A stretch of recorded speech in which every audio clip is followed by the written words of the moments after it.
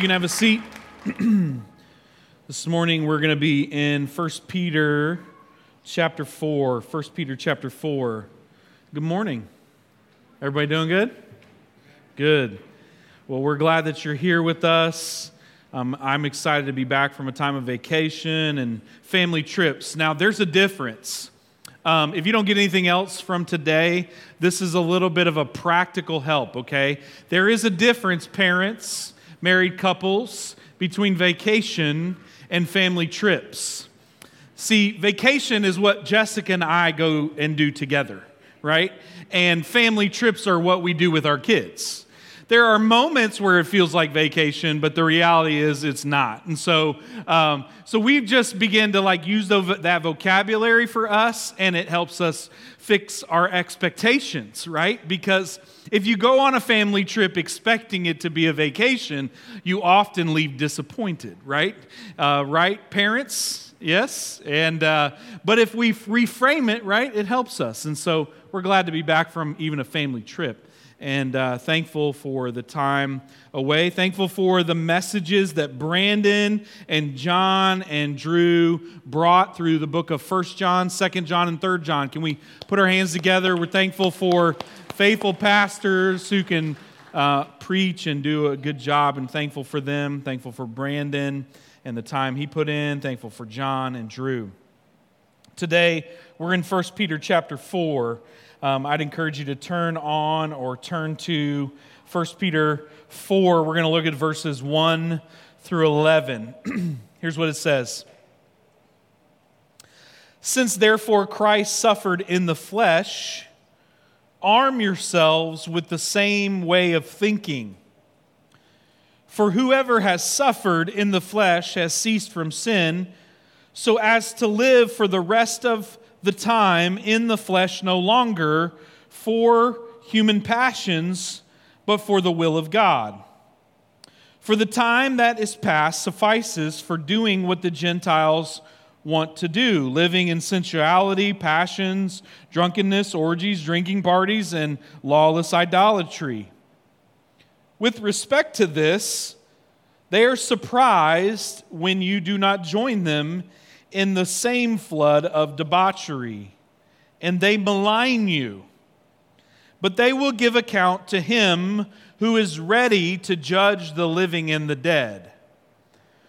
For this is why the gospel was preached even to those who are dead, that though judged in the flesh the way people are, they might live in the spirit the way God does.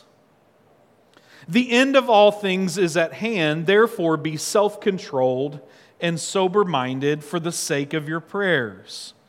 Above all, keep loving one another earnestly, since love covers a multitude of sins. Show hospitality to one another without grumbling. As each has received a gift, use it to serve one another as good stewards of God's varied grace. Whoever speaks, as one who speaks oracles of God. Whoever serves, as one who serves by the strength that God supplies. In order that in everything God may be glorified through Jesus Christ, to him belong glory and dominion forever and ever. Amen. Let's pray. Father, we thank you for your word this morning. Jesus, we thank you for how it points us to your perfect life. Holy Spirit, we ask that you would come, open our eyes, open our ears, open our hearts to receive all that it is that you have for us. Strengthen us by your grace to apply the truths that we see in this text today. We ask you in Jesus' name. And everybody said? I want you to imagine with me this morning that door right there, everybody look right back there at that door. Miss Carol's right back there, but I want you to look at the door just to the left of her. And I want you to imagine for just a moment this morning that Jesus walked through that door. And Jesus was invited to preach the sermon today. How many of you would be stoked for that? That'd be amazing, wouldn't it? You'd be like, great, we wouldn't have to listen to you, right? And we had this microphone, and we just handed it to him. And we said, we're here to learn from you today. How amazing would that be? How fantastic would that be? And as Jesus took the stage, I want you to imagine with me for just a moment, and he said this, hey, people, this morning, I want you to mark your calendar. I want you to mark your calendar, and 365 days from today, I'm going to come back, and the world is going to end. 365 days from today, 8,760 hours from today, on July the 30th, 2024, I'm going to come back. What do you think you would do? Now, for some of you who maybe grew up in like different environments, you're like, is Jamie predicting when Jesus is coming back? No. Just writing that down. For those who are watching online, I am not predicting any of that. I'm just trying to help you think through the importance of this text this morning. What do you think you would do? What would change? What would you start doing? What would you stop doing? What would rise to the top of your priority list, and what would fall off of your list? Because it just doesn't seem all that important anymore. How would your life change? Inevitably, I think some things would change for us. But I wonder if for some of us, nothing would change. I wonder if some of us would finally begin to go all in our relationship with Jesus. We would begin to see spending time with Him as of utmost importance. I wonder if some of us, those conflicts that we're in with family members, maybe even our spouse or our children, would begin to not seem all that important, and we would lean in to see those relationships become vitalized and to be healthy and whole. I wonder if we would begin to reconcile broken relationships and begin to take steps towards freedom from sin, and we would begin to share our faith with more intensity. Because we heard from Jesus that 365 days from today He was going to come back. I wonder if our life would change. You see, if you look at the way that most of us live, we believe that Jesus is coming back, but just not today. Our someday in our mind overrides the importance of today. Jesus is coming back someday, but, this week I'm doing this week I'm doing that, next month I'm doing this, 2 months from now we got this work trip. You see how we live? James even talks about this. Towards the end of his book, he said that many of us live as though we make all the plans and call all the shots for our lives. And the result of that is we don't live with a sense of urgency. We live with the assumption that we have more time. We have no clue when Jesus is coming back. And the reality is even if I got up here and said, this is the day that Jesus is coming back, you shouldn't listen to me. You shouldn't listen to anybody who says that, because the scriptures are clear that says no man knows the hour or the day. We can begin to look at the seasons, and we can begin to look at the circumstances of what Scripture does talk about and how the age will come to an end, and begin to get a sense of there are things that are happening in our world, but the reality is none of us can read all the tea leaves and put all the picture together to understand when Jesus is coming back.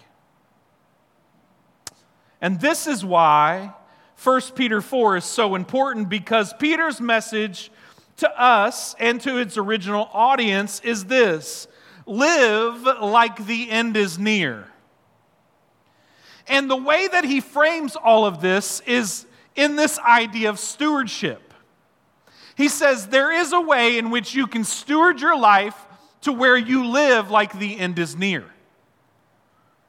And I think this is really, really important, especially after we've walked through 1 John, 2 John, and 3 John and looked at what it looks like to walk in the truth and to walk in love and to walk in the ways that he has called us to walk in truth. You see, Peter has something to say about this as well, because he speaks about all the themes that we've looked at over the month of July. And he's saying, if you are going to walk in these ways, you must steward the grace that I've given you. So if you wanted to write down a title for today, it's this: Stewards of Grace. And our big idea is this: Stewards of Grace live with the end in mind. If Jesus were to come back 365 days from today, how is it that we can steward grace and live with the end in mind? Peter is very practical. If there was ever a message where you're like, man, Jamie wasn't really super all on this end of theological, it is very theological, but he was on the end of very applicational and practical. It's today's message, because Peter is that way.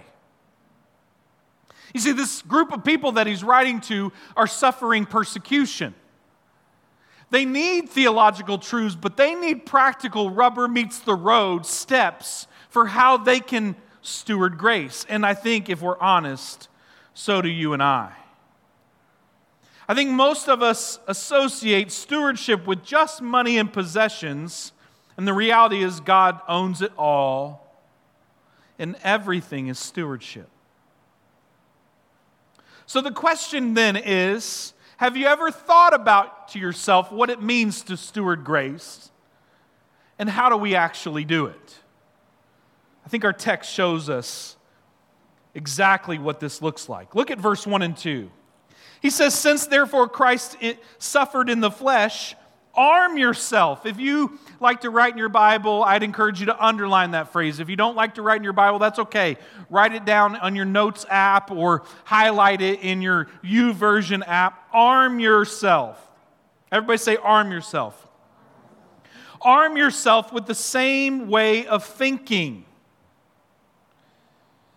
He goes on to say, for whoever has suffered in the flesh has ceased from sin, so as to live for the rest of the time in the flesh, no longer for human passions, but for the will of God. He uses these two phrases, arm yourself with the same way of thinking, and also living for the will of God. So our first thing you can write down this morning for how we can steward grace and live with the end in mind is by treasuring God's will above everything. Treasuring God's will above everything. Now Peter is writing to a bunch of Christians who have been canceled in their culture. They've been canceled because they don't do what other people do. They don't go and do what they're doing or say what they're saying. In fact, we'll get into this a little bit more as we dig into the text, because they're under Roman occupation, under oppression, and this group of people literally stand out from everyone else because of their actions. Peter is saying, look guys, Jesus is your example. That's what he's saying. Since, therefore, Christ suffered in the flesh, arm yourself with the same way of thinking. You see, when Jesus Christ stepped into the earth, what was he bent on? If you think about what his mission statement was for his life, we see this very clear in the Gospels when Jesus says, My will was to do the one from the Father who sent me. In other words, I didn't come on my own seek and destroy mission or my seek and save mission. I came on a mission that was given to me by my Father in heaven. And so every day, Jesus got up and said, "What is your will for my life?" And he set his gaze, he set his posture, he set his action, he set his intent towards fulfilling God's will for his own life, the Father's will for his life. In Luke 2:22, verse 42, he says, "Father, if you are willing, remove this cup from me. Nevertheless, not my will, but yours be done." He says this in the Garden of Gethsemane when he is under anguish and distress and feeling the weight of your and my sin and the sin of all the world on his shoulders, and he's about to be crucified for our sin. And even in that moment, rather than saying, "God, I don't really want to do this," and leaving it there, he says, "Nevertheless, not my will, but your will be done." What's Jesus showing us? He's showing us what it looks like to treasure God's will above our own. And so Peter, under the face of opposition, tells the Christians to do the exact same thing. And so I'm not up here saying anything new or unique. I'm saying exactly what Peter said to that group of people to you today. If you want to know what it means to steward grace, it means to treasure God's will. Stewarding grace means treasuring God's will. So the question then was, what was the Father's will?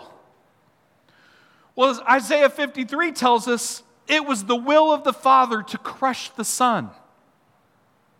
That was the will of the Father. Why was that will so important? Because you and I could not save ourselves. The humanity who God created in his own image, in his own likeness, with love and grace, he breathed life into us. And we turned our backs on him. We began to live our own way, our own life, our own will. And in response, rather than leaving us to our own will and our own devices, Jesus came to live the life we could not live and to pay the debt we could not pay. Isaiah 53 tells us that the will of God was to crush the Son and for Jesus to lay down his life for us. And by doing this, he's accomplishing the will of the Father. It came through suffering. This group that Peter writes to is suffering. And so he says, arm yourself. Arm yourself with this way of thinking. In other words, it takes intentional thought to not live your own way, but to arm yourself with this sacrificial servant life that Jesus lived for us. You see, the wording that he uses, arm yourself, is a military term. He's saying, hey, every day go into battle. Pick up your weapons. And your weapons aren't guns and swords and knives and spears and bows and arrows or tanks or airplanes.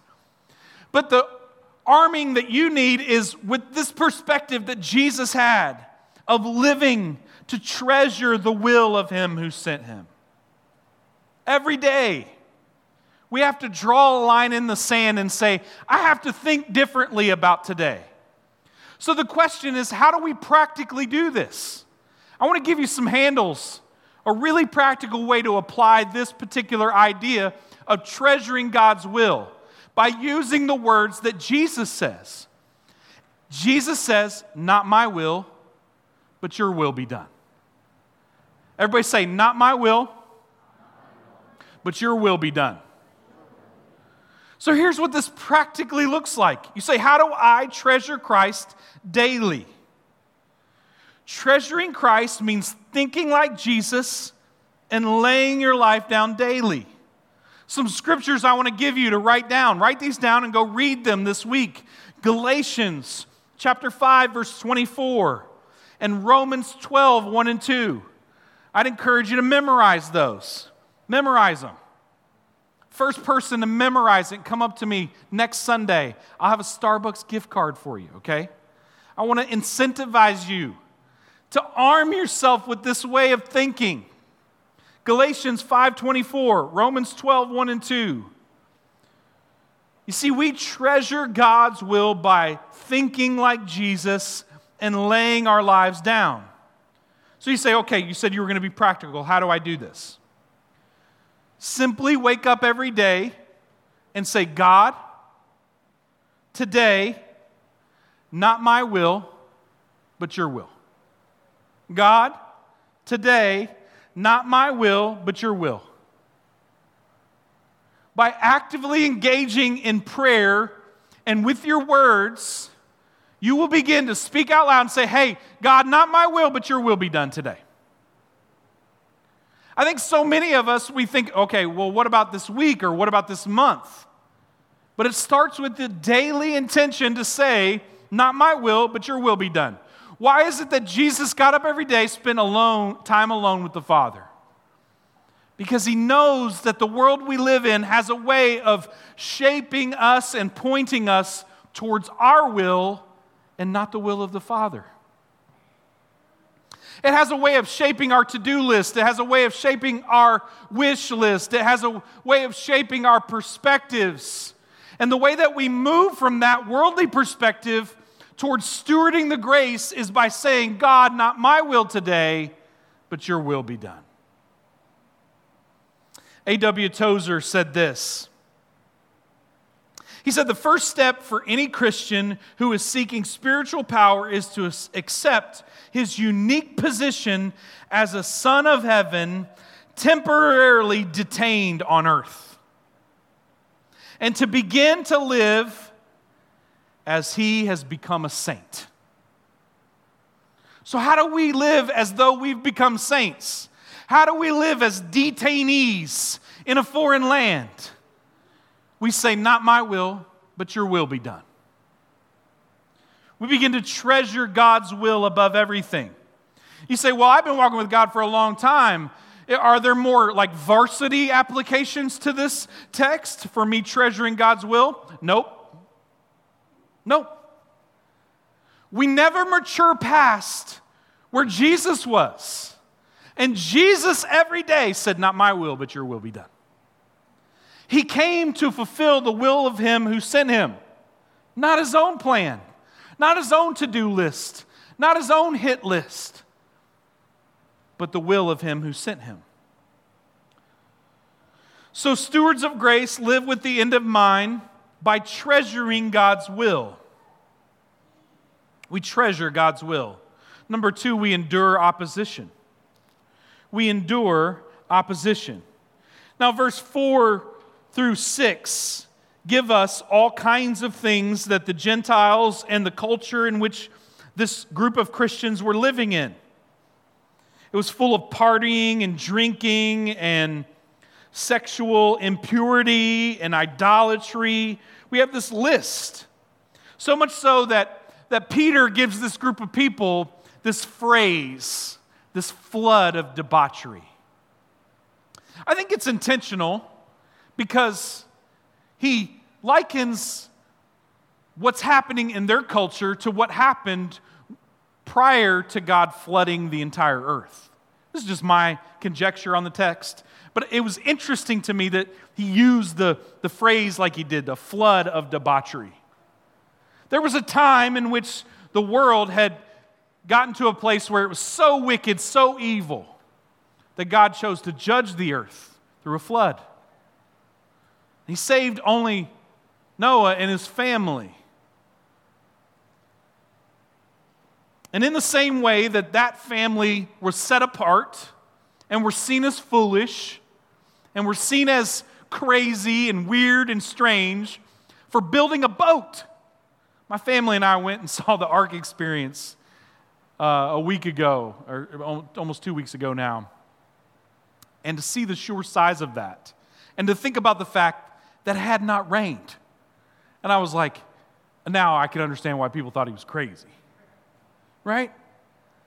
The feats of engineering that it would take, and the fact that it was somewhere between 75 and 100 years to build this thing.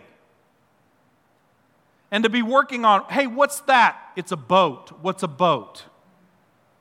Right? Why would we need a boat? Because it's going to rain. What's that? Right? And the result was they did not believe in God, and there was debauchery everywhere. And so Peter uses the same phrase, and he's saying, just like Noah was seen as peculiar and strange and weird, so are you seen that way when you choose to endure opposition, not give in to it. You see, when you begin to treasure God's will, people won't understand. They won't understand that you won't watch certain things. They won't understand that you won't listen to certain things. They won't understand why you won't go certain places or participate in certain activities. They just won't understand. In fact, it becomes peculiar and strange when you do participate in all those things and also say that you're a Christian. They're like, why would you do that? Why would you be a hypocrite? So here's the thing. Either way, you give in or you don't give in, you look weird.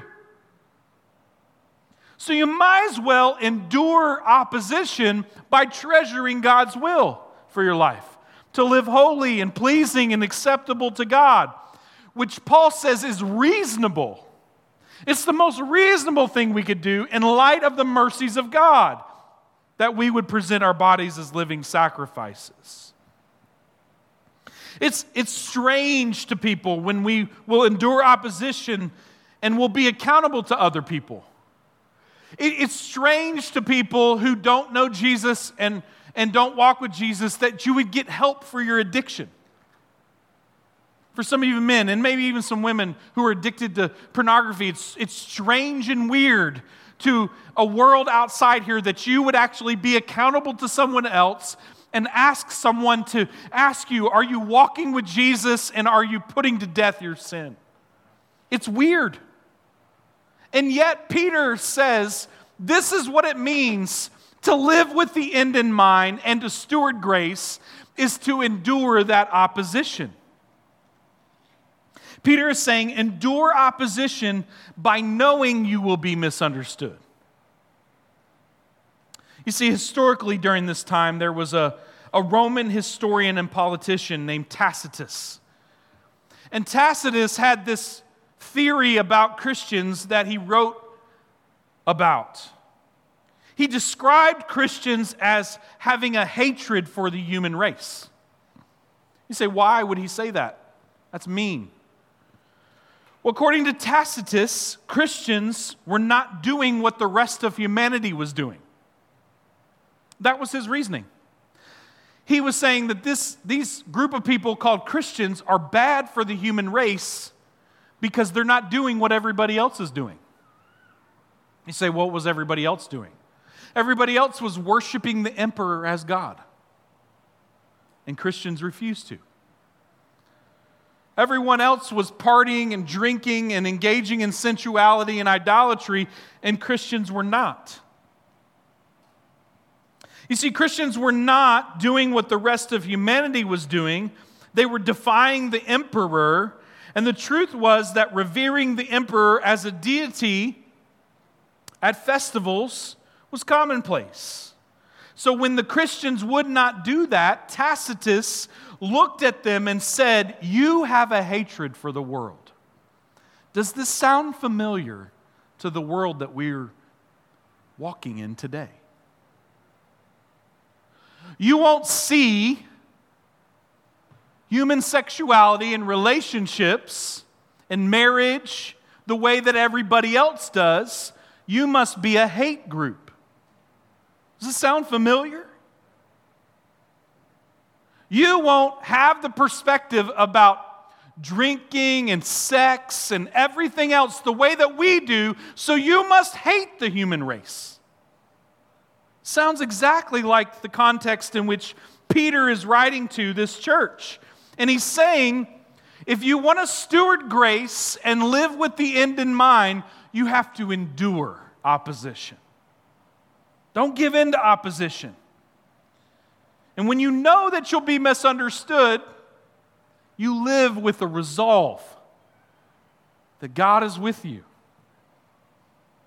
Peter is also saying that you can endure opposition when you remember you will give an account. Look at what he says in verse 5 and 6. He says, "But they will give an account to him who is ready to judge the living and the dead. For this is why the gospel was preached even to those who are dead, that though judged in the flesh the way people are, they might live in the spirit the way God does." Peter phrases it this way to remind us that there is coming a day. It may be 365 days from today. It might be 6 years. It might be 60 years from today. But the reality is every single one of us who call ourselves human beings will one day stand before God and give an account. And our account will either be cleared because we are under the blood covenant that God fulfilled through the person and work of Jesus, and He has washed away all of our sins, or we stand there trying to give an account for our own good deeds or misdeeds. And the reality is only those who stand covered in the blood of Jesus and what He has done for us will be allowed in. So Peter reminds them of that day, the day that is on the infinite, eternal clock that none of us know when the time will run out and God will bring us before Himself in His presence to give an account. We don't know when that clock is going to run out, but there is a day. Paul calls it the day. The apostles call it the day. Peter calls it the day. All throughout the New Testament, everything is pointing towards this day, this crescendo moment where God brings all of His people together to worship Him for all of eternity. And so Peter is saying, you can endure when you remember that there's an account to be given, that there's a day. You see, short-term gratification will one day lead to an eternal shame and regret. So it's not worth it. So stay strong. Endure opposition. When people don't understand why you do the things that you do, explain it to them. You say, they're going to think I'm weird. They think you are anyway.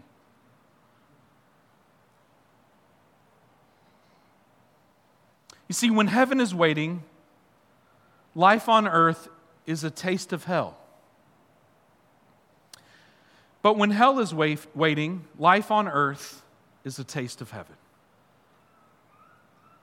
As believers, we can endure a taste of hell knowing that we will feast for all of eternity on the beauty and the glory and the goodness of Jesus Christ. So practically, how do we apply this? Endure. This is why it's really important that you're here. This is why it's really important that you're in a small group. This is why it's really important that you have people who are walking alongside you to disciple you. This is why it's really, really important for you to be accountable to someone. This is why it's really important to sing. It's really important to live the 5% life. To spend time with God daily, to spend time weekly in worship, to spend time monthly in small groups, to spend time annually living on mission. This is how we apply this particular thing, because this is how you endure. It's like working out, right? Time under tension, right? Time under tension. That's how you grow strength. How do we grow in stewarding grace, in enduring opposition? Time under tension. Walk with Jesus. Spend time with His people. Worship Him. Live on mission. Get up tomorrow, do the same thing. Get up tomorrow, do the same thing. Then you look at the end of your life and you see all the impact that He uses you to produce in the lives of others. So the way that we endure opposition is by living the life that He's called us to, a life of holiness. Lastly,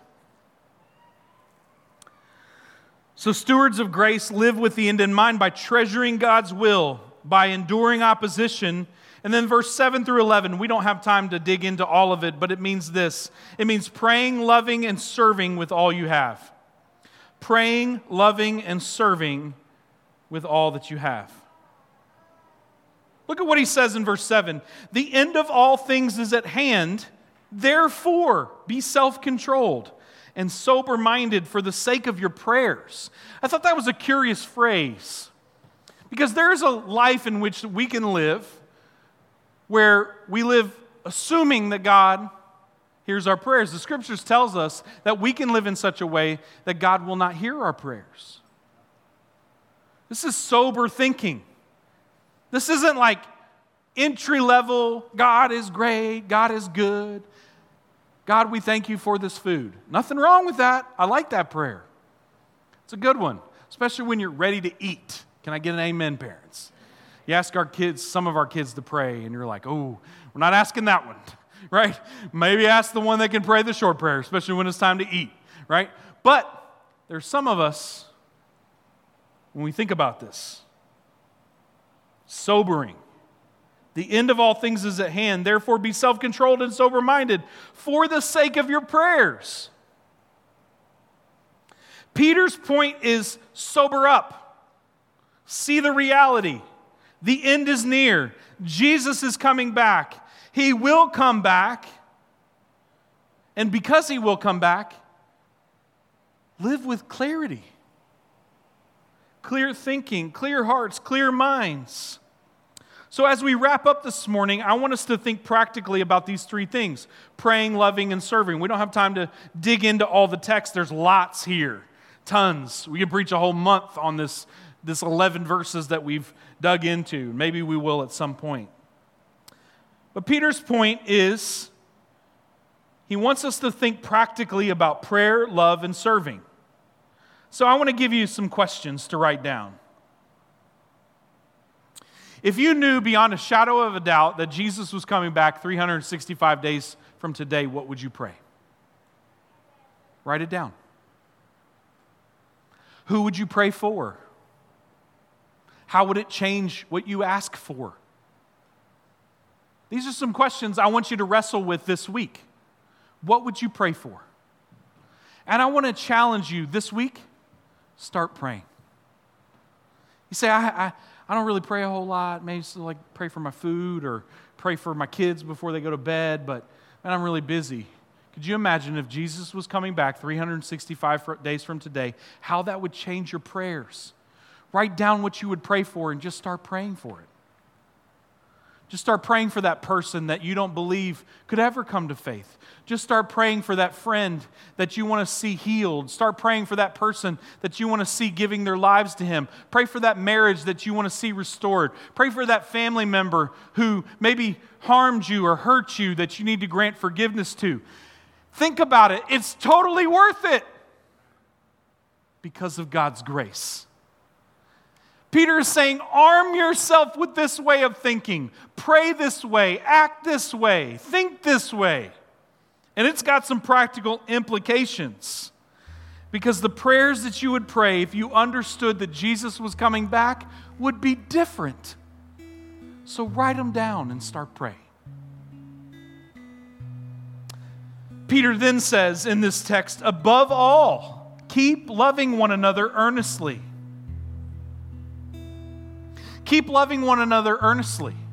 You say, what does that mean? It means love each other. Earnestly. Deeply. Practically. So write down this question. Who do I need to love? Who do I need to love? And how could I take a practical step to love them this week? Maybe it's loving your kids in a specific way. Maybe it's showing love towards your spouse and living with them in an understanding way, husbands, and serving them instead of serving yourself. Maybe it's loving your neighbor. You notice that they hadn't weed eated in like 3 weeks. And get your weed eater out, especially today since it's a little cooler. And go weed eat their yard. And don't even ask them. unless they're kind of that person, right? They might call the police on you. Then you might go over and knock on the door and say, hey, God asked me to love you today. I'm gonna weed eat. What do you think about that? Maybe it's sharing a word of encouragement with someone today before you leave. How is God asking you to love each other earnestly? I want to encourage you to take a practical step this week. And then lastly, he says serve. He gives this whole list of gifts, which I do think are really, really important. But I think what Peter's intent here is, regardless of what your abilities are, use them. Use them. That there's not a single person who has been created by God, saved by God, who has not been gifted. He's given us all a gift. The question is whether or not we are being good stewards or unwise stewards with them. So here's the question under serve. God has given you a stewardship and a gift and a responsibility to identify your gifts. So here's the question, what are my gifts? You say, I don't know. Well, it's an opportunity to ask someone to spend some time with you to help you discover that. We have a process in our church called Pathways. And in August, we'll have a Pathways class. That's an opportunity for you to take a spiritual gifts test, to work with a group of people to help discover your gifts and to begin to use those. So the question is, what are my gifts? And then the second question under serve is this: how could I use them to build up God's church? That's the point of these. The point of these gifts is that the church would be built up and that God would be glorified. You see, stewards of God's grace live with the end in mind because they know that God's glory is most important. You say, where do you get that? Look at the end of verse 11, and we'll wrap up. He says, in order. So the purpose of everything that I've said to you up to this point is that in everything God may be glorified. Through Jesus Christ, to Him belong glory and dominion forever and ever. Amen. In other words, each of you have a responsibility to steward grace because God's glory is at stake. And whether or not you do it or not, He has it. So go ahead and participate. God's glory is at stake by you treasuring God's will, enduring opposition, praying, loving, and serving. This is the way of grace, and this is the means of grace for us to bring glory to God. That's what He's saying. And He's saying that if you'll do this, God will get glory, and He's already got all He can handle. You just get to join in. Because glory and dominion belong to Him. Would you stand with us this morning as we pray?